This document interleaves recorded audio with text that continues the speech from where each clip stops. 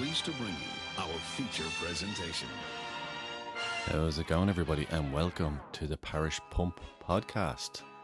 Councillor Dermot Daisy O'Brien is with you as always, and I don't know of any podcast around at the moment that isn't somehow referencing the strange and unusual and challenging times that we are in. And maybe, like many other podcasts, I'm going to reference the COVID-19 pandemic scenario. And it's something that has stimulated my mind in a big way, and in particular, the mirror that COVID-19 has placed in front of us. And that's something that I want to talk about in terms of the roles that we play in life and the challenge at the moment of how we manage that in such a lockdown scenario where we really are wondering who, on a deep level maybe, or maybe on a conscious level, who are we beneath all of our roles? And if we don't have possibilities to play them out on the daily, which is what happens in usual times, then what impact is that having on us? The idea of who am I beneath my roles is something. Actually, I remember getting I had this deck of cards with empowering questions, and I have anyone who knows me knows that I have this mini obsession with these kind of cards that help us to reflect and reveal who we are or what's going on for us. But this particular card struck me in the moment when I was flicking through, and it said, "Who are you beneath all of your roles?" And I had this moment of, but there's nobody beneath all of my roles. I am the combination of all my roles, because I live my roles, and they are who I am. And I found myself kind of thinking about it, and it really struck me that if I strip away all of my roles, what will be revealed to me? And that kind of came back into my head this week because, well, over the last couple of weeks, because this COVID-19 pandemic situation is really shifting the rules of engagement in terms of our daily lives. And what I'm wondering is, what roles do I generally play? And we may not think about it, but every day we play different roles throughout the day, depending on where we are, who's in front of us, what are circumstances, and they're all about the stories that we play out in our mind, or how we frame situations that we are in, and what role we're going to play in that situation. And it's, it all happens obviously very fast in the mind, and it's kind of linked to this idea of archetypes, and that there are defined roles, and we are programmed to understand them kind of on a deep level. But in our daily interactions, we play them out according to our own needs, desires, or sense of self, or how we've been programmed ourselves. So I'm wondering, if I have no outlet to play my roles, then how is that impacting on who I am, on my identity? If the role that I play in my work spaces, or the roles that I play, depending on who I'm working with, what's happening, what's my responsibility at the time, the role I play at lunchtime in work, the role I play in college, the roles that are played within families, depending on who you're with and what's going on, the roles we play in our social lives, if we're out at the weekend, what identity am I assuming when I'm in a bar or in a nightclub or in a cafe, my physical health, me, when I'm out doing my power walk, or I'm in the gym, or I'm playing for my team, what roles am I assuming when I'm in those situations? And relationships, like what roles are we playing in our current relationships, and how do they play out in normal times when we have all these other things going on, and we've kind of found this balance within our relationships for time spent together, and what we do and how we do it, and how we manage children in that scenario, or cohabiting, or whatever, whatever level your relationship is at. Or if you're out there looking for the one, and exploring relationships, and what the roles you play in those scenarios, and then the fact that you can't do that now, even people in spiritual life, the role of that you play when you're connecting with others, or when you're sharing the space of worship, or the arts, if you're a performer, whether that's theatre or music or writing or art. And then all the random stuff, like the who am I when I get on the bus every day, or when I engage with someone in a cafe, and these are all kind of roles that play out every single day of our lives. And I just find myself wondering now, how do I, in the absence of all that role playing, because I'm in my home with three other people, 24 hours a day, 7 days a week. How is that impacting on me? How does it impact on my energy levels? Um, and yeah, I can imagine I can still connect with people. Obviously, that's doable. But the energy and the brain waves that are connected with human engagement are, in the physical sense, when you're making eye contact, when you're getting the sweats because you're under pressure to do a presentation, or talk at a team meeting, or go to a meeting about a potential job offer. Um, all the physical symptoms associated with human engagement, with strangers, with people you vaguely know, with people you like, they are all absent now. And in their absence, as I said at the beginning, what mirror is being put in front of us in terms of revealing then who am I without all those things? Because my only reference point now is who am I in the four walls of my house with my immediate family. And for some people out there, it's who am I within the four walls of my house alone. And I really wonder, is there an opportunity in there? Or is that just too terrifying? Like, when I do strip away the roles, who am I? Is there a chance now for me to really explore what I truly value? And if I take away my visits to cafes and the superficial things I do in my daily life, my consuming, at the moment we're reevaluating what's important to us. And it's not because we are choosing to, it's because things are being taken away. And I really wonder how that's playing out for people. What do we truly value? What is truly important to us now? And how do we live those values? And it feels like that we are reminding ourselves of the value of family, and the value of even the home that you're in, if you have one. And within all of that, there is this, for me, there's this fascinating risk. And I'm seeing it playing out at the moment. Because if the risk is that we're going to be faced with this stranger when all the roles are stripped away, and you're looking in the mirror and it's like, who am I? Who is this dude?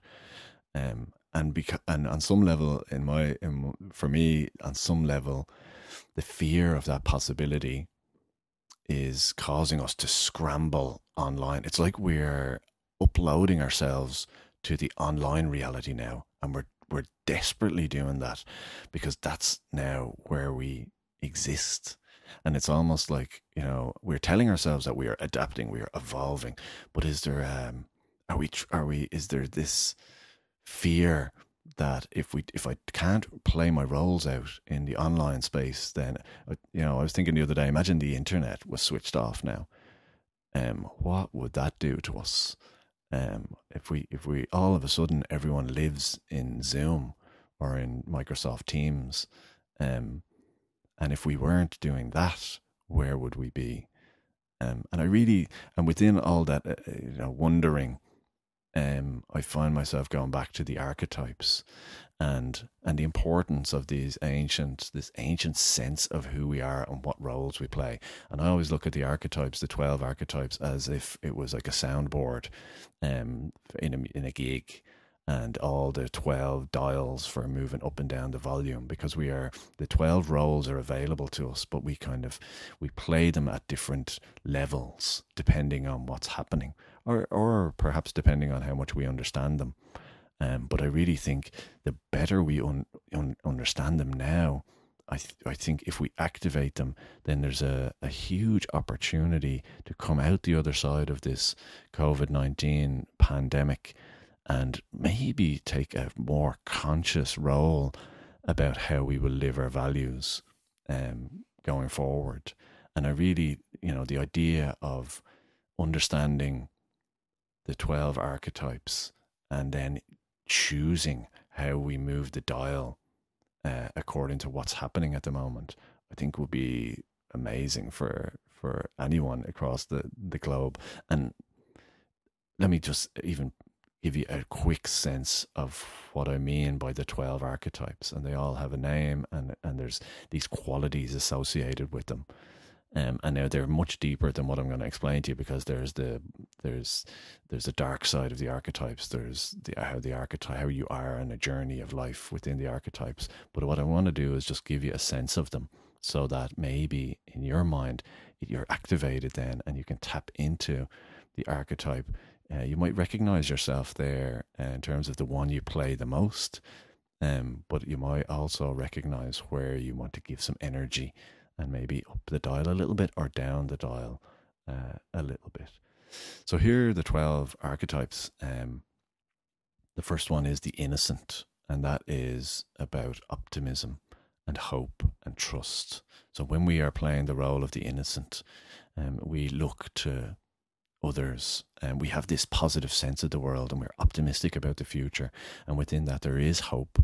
And I think the innocent is people go there naturally at the moment, I think, because there's a sense of fear, and we have no control about what's happening. So we need to trust someone else, and we want to place our trust in those who are taking the responsibility for big decisions. But within the innocent role, there is an optimism and a hope. And without that, I think that's a huge challenge at the moment for many people, that if they can't tap into their innocent archetype, then they might struggle. The second one is the orphan, and the orphan is about, again, somebody who understands what it means to be real, to look at life with a realism. The orphan is resilient because they can manage change and tough times, and yet at the same time the orphan understands interdependence. It understands the connection between us all. And within that, again, the orphan has a strong sense of empathy. So super important at this time that we have people tapping into that archetype.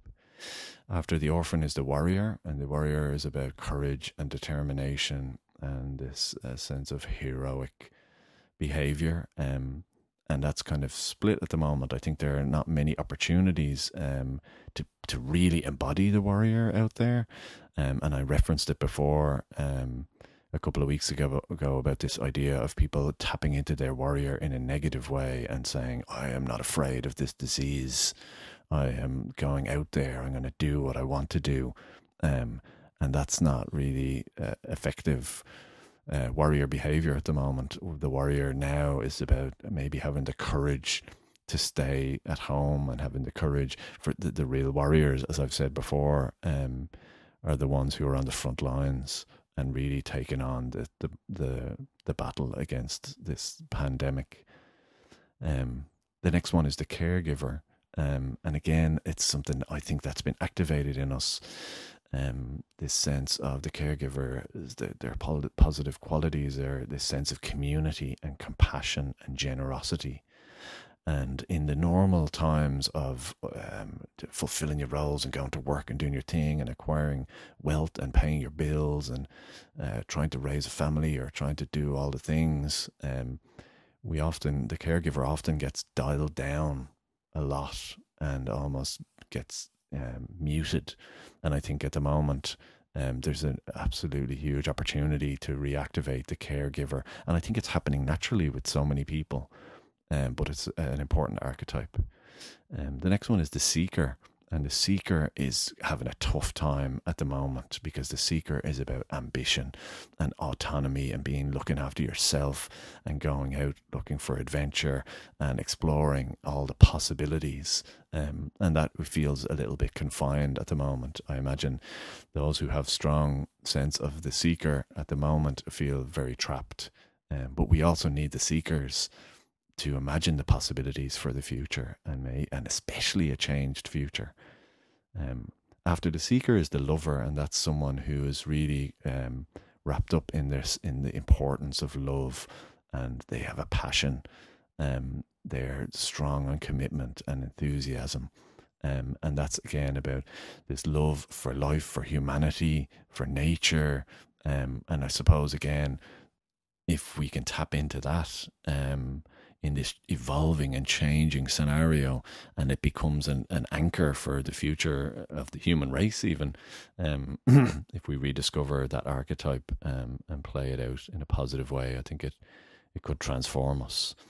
The next one is the rebel. And the rebel is in many ways, again, important, because the rebel embraces change, can handle it, can handle any change that you throw at them. They look for change. They are the revolutionaries.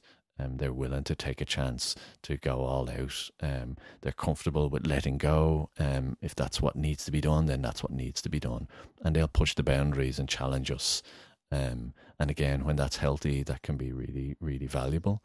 When it's not healthy, it can be very destructive.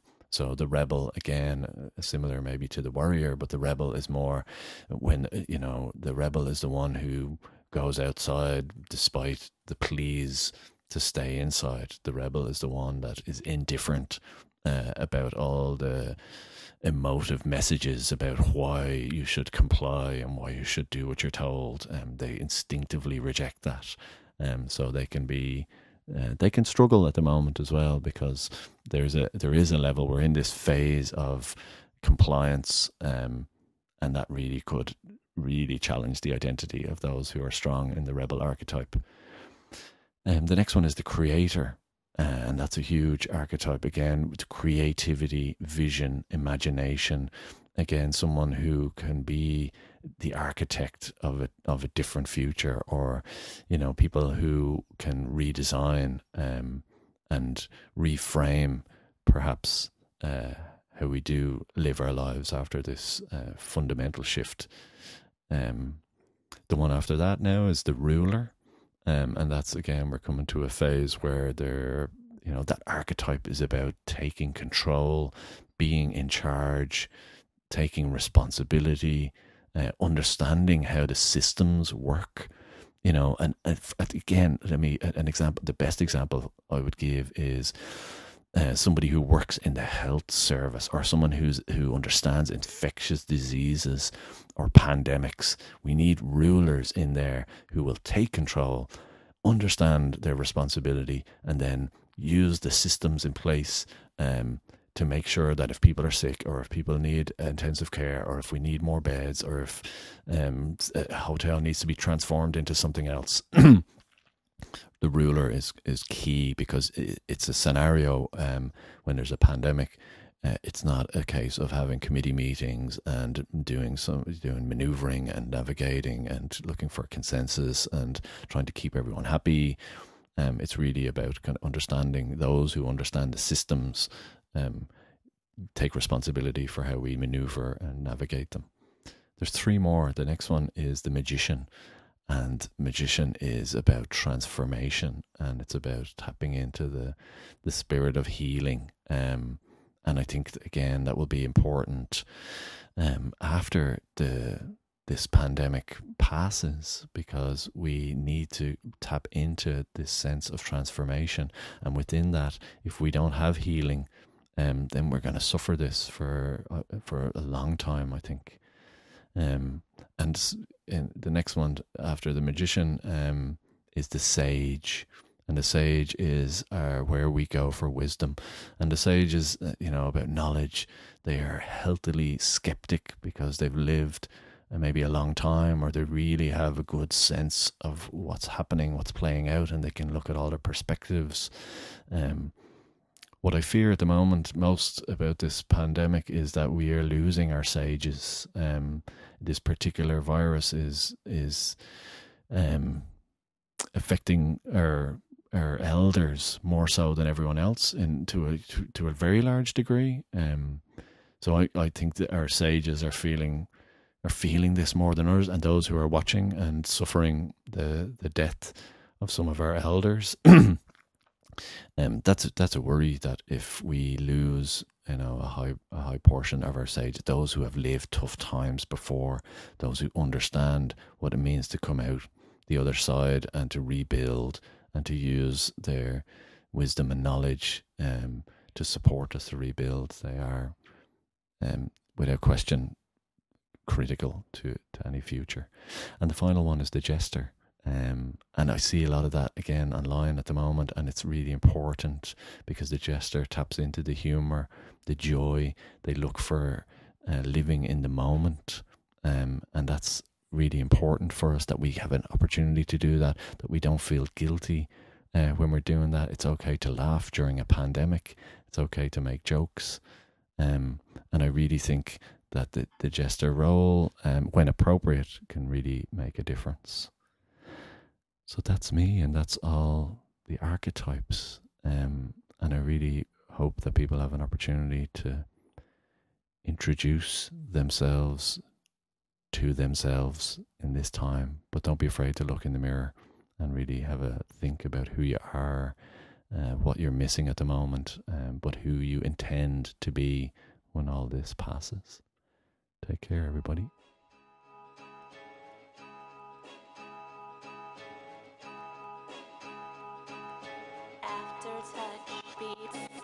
I write my life in between these 10 paper lines. Hard times, trouble signs, the years out of present times. So I make rhymes just so I can pass the time. You would rather sniff lines, live the life of crime, stuck in a